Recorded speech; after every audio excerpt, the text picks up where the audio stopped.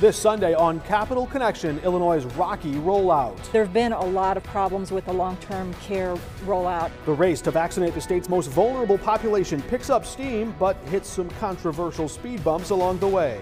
Legislators getting vaccines, which I think is ridiculous. I'm waiting my turn. Plus, the GOP grapples with the truth. I was allowed to believe things that weren't true. Congressman Rodney Davis joins us after Republicans in Congress confront a conspiracy theorist within their ranks and blowback for the State Board of Education. There's not something wrong with that goal, but if you're going to make that goal, let's leave it in the home setting of the family. Director Carmen Ayala joins us to explain the push for culturally responsive training for teachers. And I believe some of that language had been addressed and revised. And a former state senator indicted for fraud and tax evasion. It's all coming up on Capital Connection. From the Illinois State Capitol Rotunda, Capitol Bureau Chief Mark Maxwell is asking the tough questions. This is Capital Connection. Welcome to Capital Connection. I'm Mark Maxwell reporting from the Illinois State House on this Sunday, February 7. Earlier this week, Governor Pritzker granted approval to legislators who are lobbying him to move up farther in that vaccine line. One email from House Democrat Stephanie Kifowit reading, "It's beginning to feel like the governor is purposely working against the legislature returning to do the work of the people. The longer the governor denies the legislature a safe way to work, the longer it will take to pass significant legislation that the state needs." The governor said he's going to wait his turn, but gave lawmakers the green light to go ahead and get their first shot in the arm. I'm waiting my turn.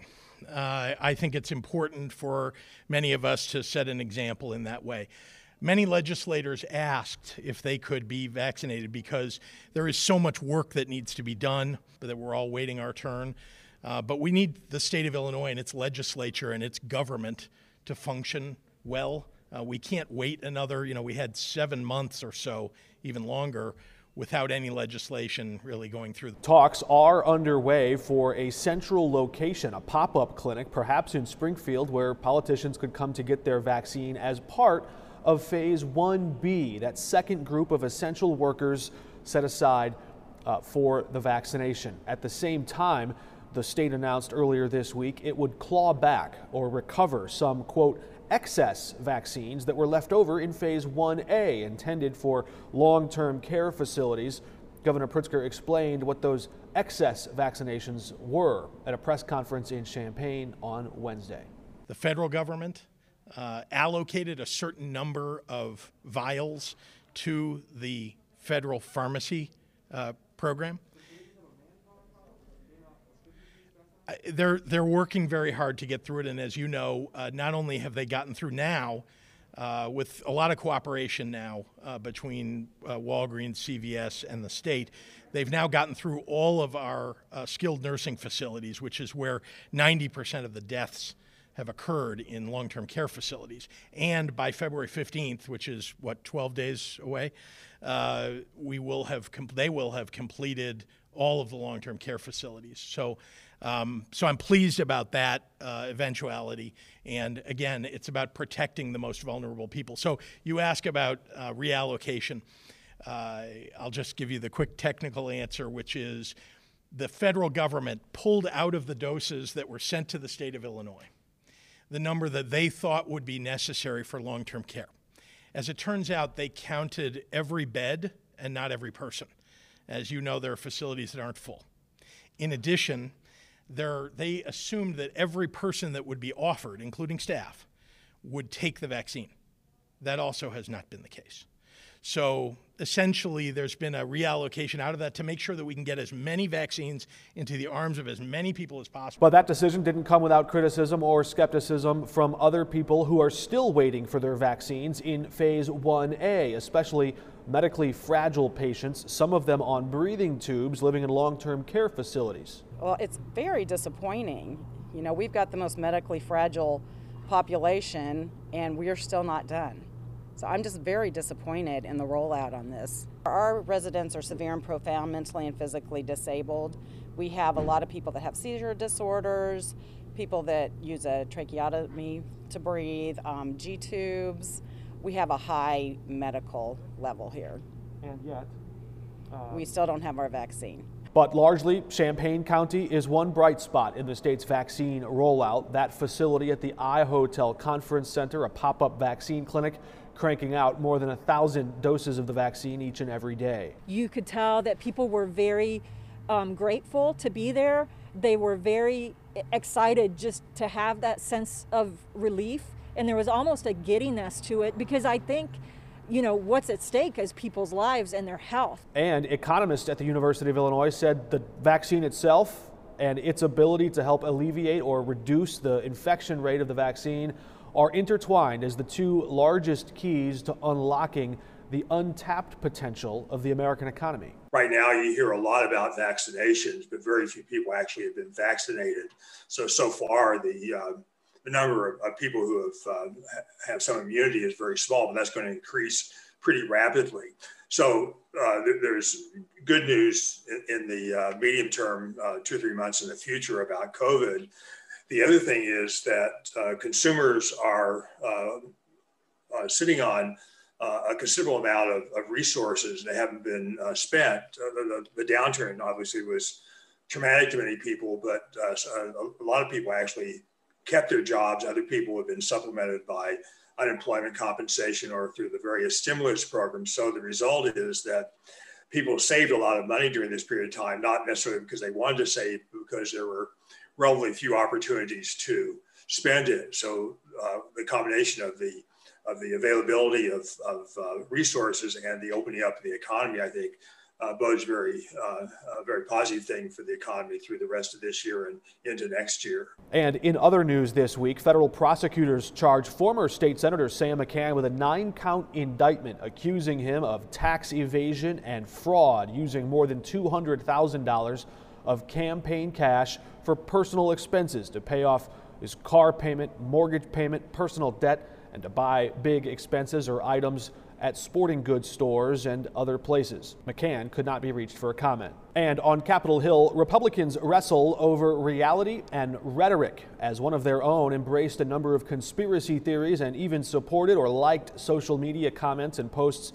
encouraging violence against Democrats. Congresswoman Marjorie Taylor Greene apologizing for some of those remarks in a closed-door conference Wednesday night before going to the House floor on Thursday. Behind closed doors, House Minority Leader Kevin McCarthy said he unequivocally condemned her anti-Semitic and conspiracy-filled comments, but would not ultimately remove her from her posts on committees. I denounce all those comments that were brought up. Everybody, and she came inside our conference and denounced them as well. She said she was wrong. I realized just watching CNN or Fox News, I may not find the truth. And so what I did is I started looking up things on the internet, asking questions like most people do every day. Use Google. And I stumbled across something, and this was at the end of 2017, called QAnon. Well, these posts were mainly about this Russian collusion information. A lot of it was some of what I would see on the news at night. And I got very interested in it. So I posted about it on Facebook. I read about it. I talked about it. I asked questions about it. And then more information came from it. But you see, here's the problem. Throughout 2018, because I was upset about things and didn't trust the government really, because the people here weren't doing the things that I thought they should be doing for us, the things that I just told you I cared about. And I want you to know, a lot of Americans don't trust our government, and that's sad. The problem with that is, though, is I was allowed to believe things that weren't true. Illinois Congressman Adam Kinzinger was one of several to criticize Congresswoman Marjorie Taylor Greene for her conspiratorial comments. But closer to home, 2 Republican county operations in Kinzinger's district held a vote Wednesday night on whether or not to censure him for his vote to impeach President Trump. Grundy County voted overwhelmingly not to censure him, while LaSalle County voted to censure the congressman. A spokesperson for Congressman Kinzinger said the LaSalle County GOP was condemning him for trying to hold the president accountable that led to the death of Capitol Police Officer Brian Sicknick. When we come back, Congressman Rodney Davis weighs in. He's called for cooling down political rhetoric and the temperature that led to political violence. What will he say now? He joins us next.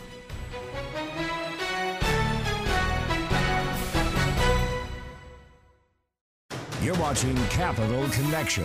from the Illinois State Capitol. On Capitol Hill, congressional Republicans held a conference Wednesday night to reckon with their own record on matters of reality and rhetoric, the truth, the fight over fake news, what's real and what's not. Congressman Rodney Davis was in that room along with Congressman Adam Kinzinger, one outspoken, vocal Republican who supported Congresswoman Liz Cheney of Wyoming in her position to stay in leadership. She won that vote overwhelmingly, but a new freshman member from Georgia under fire for many of her controversial comments.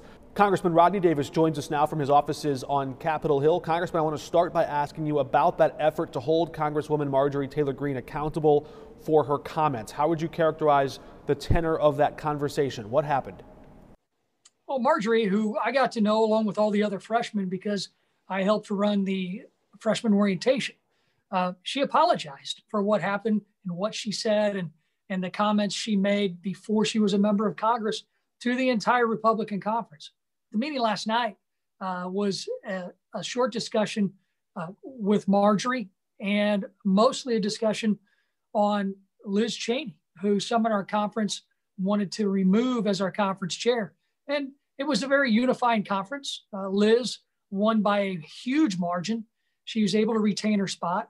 And I think it was less about Liz Cheney and what she did with her vote and comments afterwards, and probably a little more about the ambition of some of my colleagues to want to take her spot. That very well may be the case. It was about a year ago, if I recall, maybe a year, 2 years ago now, at the old state capitol here in Springfield, where you said you'd love to be an Illinois delegate at the convention who would nominate Liz Cheney's name to be a candidate for president, to be the presidential nominee. Big endorsement from you for her. Are you still as enthusiastic about her role, her voice in the Republican Party today as you were then? I think Liz would make a great candidate for president if she ever decides to run, just like many other Republicans that I serve with. Those are things that I do believe Liz is a leader. She's able to speak her mind. Her and I don't agree on every vote. We don't agree on every issue. And that's not why we're here. We're here to make sure that we put our country in a direction that's going to grow economically, continue to create jobs, even in the midst of recovering from this historic pandemic. And Liz is somebody who, in my opinion, did not need to be politically attacked for taking a stand that was different from some of my colleagues. And to hear some of my colleagues, unfortunately, talk about how Liz's comments made them have to answer reporters' questions in their district, I kind of got a chuckle out of that, because I've been answering questions for years from folks like you about things some of my other colleagues who wanted Liz out have been saying. It's sort of an interesting wrestling match over reality and reason in the Republican Party here. Your colleague, Congressman Adam Kinzinger, made some comments. You mentioned the effort about putting country first. He's got this new organization called America First, or Country First, rather. And he's trying to reel in the Republican Party back to a base of reality and sort of swat down some of the more outlandish theories. He says the party has become a party of darkness and division, in his words. And he said as many as 150 House Republicans might have actually voted to impeach the president if it weren't for fear of physical retribution or literal violence or threats in their district. I know you've spoken about that. I know you were on the softball field in 2017. I know your office has fielded threats, political threats, in recent days. Is he describing you? Have you felt that fear of taking a more vocal or public stance against President Trump or people like him? No. You'd have to ask him who he's describing with his comments. And look, Adam is one of my best friends in Congress. I really respect him. I respect what he's been able to do to help me become a better member of Congress. But Adam and I, we have some different feelings on this issue. There might have been more Republicans that voted for impeachment, but frankly, that's not why I voted against impeachment. And Adam and I chatted about this. I was able to talk to him about where his thought processes were and why he was going to cast a vote a certain way. And I was able to explain to him and my colleagues that my concerns were based upon the same Constitution that I voted to uphold as my role as an election teller on January 6th to certify the Electoral College results. I'm also upholding the provisions that our forefathers put forth when they created the impeachment process. think the process was rushed. I think it's a process that's going to lead to political impeachments in perpetuity anytime you have a different party in the House and a different party in the White House. It's unfortunate. And remember, the impeachment process until President Clinton was impeached, that I now believe was much more due to politics. And then President Trump impeached twice now due to politics. The last time we had a president impeached in this country was Abe Lincoln's former vice president, Andrew Johnson, who was never convicted. It certainly is a heated and interesting political climate we're in today. You've spoken somewhat about the political intoxication, I think you called it. Some people who might take politics and almost inject it into their veins, if you will, as some sort of a life-sustaining source. But the Republican Party right now is trying to wrestle with how to hold members of its own accountable for being the bartenders of this politically intoxicating substance, if you will, serving up this content, the red meat to the rabid wing of its party. What level of accountability, what obligation do members like you have to stand up and rebuff or reject that rhetoric when it's happening? Well, I've been pretty clear. The political intoxication is not relegated to one party.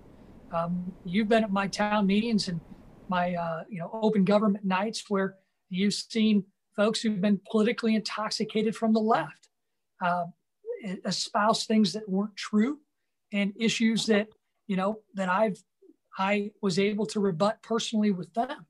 But I also am going to say that on January 6th, there were many people that broke the law and broke into the Capitol complex because they believe lies and misinformation. And it's wrong, regardless of what political party you may belong to. And that's a problem in the country right now, where people that are politically intoxicated by either side, they want to put a political litmus test on every decision that's made. And that's something that we all have to work together to make sure that we address. And I will continue to do that. I'll continue to be a voice, but it also is going to take some assistance from others. It's going to take some assistance from the media. It's going to take some assistance from Republicans and Democrats out here. And we did that last night. Marjorie Taylor Greene apologized for things that she said and did before she was elected by her constituents. So we addressed those issues. But unfortunately, the Democrats here in Washington want to strip her from her committees for something she said and did before she was a member of Congress.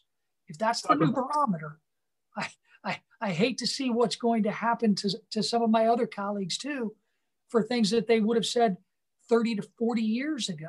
So the cancel culture's got to stop too, Mark. And that's something that I hope we can come together in a bipartisan way to address. I understand our time is limited. I have one other question about the vaccine rollout. We've talked about some words and rhetoric, but about the actions right now, politicians and leaders rolling out the vaccine, trying to bring our economy back online. What do you make of the latest developments in Illinois, the governor allowing state lawmakers to move ahead in line for this vaccine rollout? There's also some hiccups in the process elsewhere as they claw back doses and try to expand this rollout. How do you evaluate the governor's decision-making in recent weeks? Well, I got a lot of criticism for the governor on a regular basis, especially his inability and his administration's inability to address the ever-increasing problems in dealing with the unemployment system, be it fraud, like I've been affected by, or be it unemployment benefits not being given to those who should get them because they deserve them. That's something to address. When the governor has been effective at talking with us about his vaccination rollouts. Here's the good news. The good news is we're going to continue to see an ever exponentially increasing supply of vaccines, especially if we get new vaccines onto the marketplace. That's something that we have to get to. And when we do, I want to see everyone who is, especially in the vulnerable populations, vaccinated. But we also have to have continuity of government too. I'm not going to criticize the governor or any state legislators because I want to make sure that our voice, our Republican voice, is able to be heard in Springfield. And if that's what it takes to make the Democratic leadership feel comfortable enough to listen to my Republican colleagues' concerns about how to get Illinois out of this pandemic and recover economically and stop the craziness and the misspending and also errors at places like the Department of Employment Security, then let's make sure that we don't talk about a limited supply of vaccines now and into the future. Let's plan for the exponential growth, because that's the only way that we're going to take politics out of this equation, get people comfortable about getting the vaccine, and also be able to look at the data that shows, who should be prioritized. And I certainly hope that the governor and his team are going to continue to prioritize the most vulnerable in our population, which are our seniors in senior living facilities, and ensuring that the vaccinations are available so that we get kids back in school, we get people back to work. Those are the types of things that I hope we concentrate on rather than just playing politics. All right, Congressman Rodney Davis, thank you for joining us.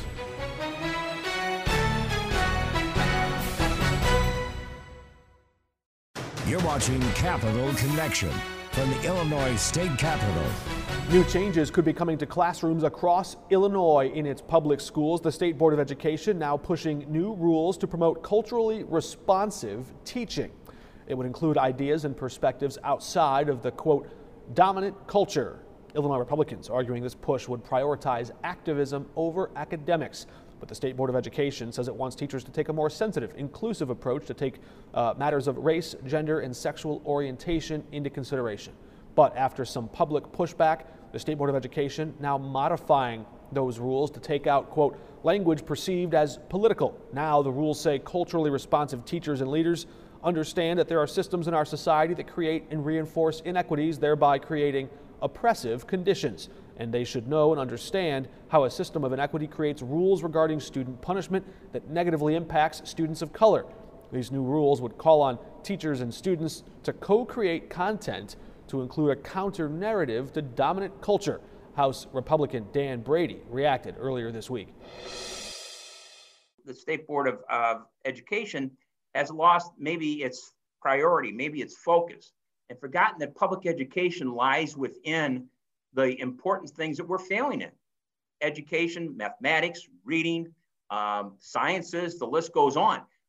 Couldn't we sharpen our skills in all those areas first before we start down a pathway like this, especially in a time when we're facing a pandemic? The director of the Illinois State Board of Education, Dr. Carmen Ayala, joins us now from her home offices in Chicago. Dr. Ayala, we're getting some pushback from Republicans about this culturally responsive teaching. What was the goal? What were you trying to accomplish here? Well, the goal is that as our state becomes more and more diverse, over half of our students are students of color now, and our fastest growing population is our population for which English is not their first language. We need to make sure that in teacher preparation programs, as we're preparing teachers of the future, that we are preparing them to address the needs and to have best practices and what research is saying for addressing those needs to meet the needs of the population we serve in Illinois public schools. Is there any reason to believe right now that teachers are embedding these systems of oppression that are outlined in the rules here? No, not at all. And I believe some of that language had been addressed and revised. It really is about cultural responsive education and really looking at the perspectives of all of the cultures and all of the experiences that our students bring into the classroom. It is about taking a look at the resources that are used so that they're not just presenting one perspective, but multiple perspectives.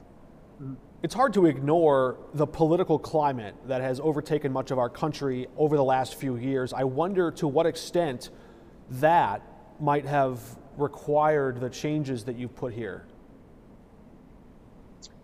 Well, this is something that has been developed by our diverse teacher network group that have been working on this project for quite a few years. And this is the completion, and the board has looked at it and has obviously approved these. And so we are this is a bit of work in progress. This is not something that was done within the last year or something like that. It has taken some time. It has gone through feedback loops and things of that nature. And so it is a sign of the times in that we are really looking at issues of equity and issues of perspective and being more inclusive. So really the timing is right. And appropriate for something like this. And I think that is something that, in my opinion, having worked in public education for 38 years now and having worked with issues of equity, it's something that has been needed. How do you describe, or to what do you attribute, this public pushback that we're seeing to these rules now? I think people may not understand it. I think that, equity work, diversity work, it's a journey. We are all at different points in our own understanding of what that means. We know that just providing equal and giving every child the same isn't getting us to where we need to be. And we can find that by looking at the data and looking at the achievement gaps that have existed. And so we really need to provide what each individual child needs in the learning process to be able to be successful, and layer with that the ability to look at things from different perspectives and look at just a more holistic approach instead of just the standard. Some of our schools still use some literature pieces that have been around for a very long time. So how can we enrich the curriculum, the conversations, the teaching, so that we truly are preparing our students for a more global society? One portion of the rules stood out. It said these rules help to ensure that teachers and students co-create content to include a counter narrative to dominant culture. What does that mean, and what might that content look like? What that says is that teachers will be provided with the tools and the ways to engage their students' experiences, their students' perspectives in the learning process. And that helps to engage the students more and help students feel more comfortable with learning. I'll give you an example. In second language acquisition, there is a researcher, an expert called Stephen Krashen, and he talks about an affective filter. And when that affective filter is up, it's because students don't feel comfortable, they don't feel safe, they don't, particularly when they're learning a second language, it's difficult to try to understand everything that is occurring if it's all in one in the English language. And so whatever we can do to help lower that affective filter so that learning can actually occur and that learning is not blocked and that students are engaged. That's really what that means.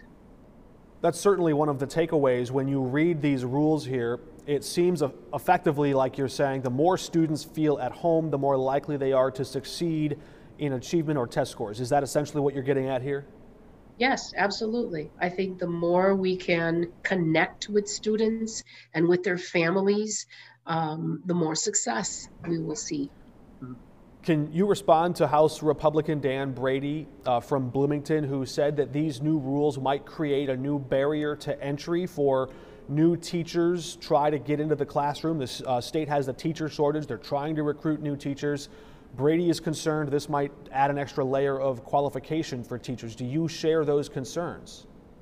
It isn't necessarily about adding more coursework, right? It's the same concept that we're suggesting, that we incorporate these things into the learning, not add more courses. So in a teacher preparation program, there may be some activities that teachers engage in, tutoring, those kinds of things, where you look at it through an equity lens, or you look at it through the perspectives, multiple perspectives.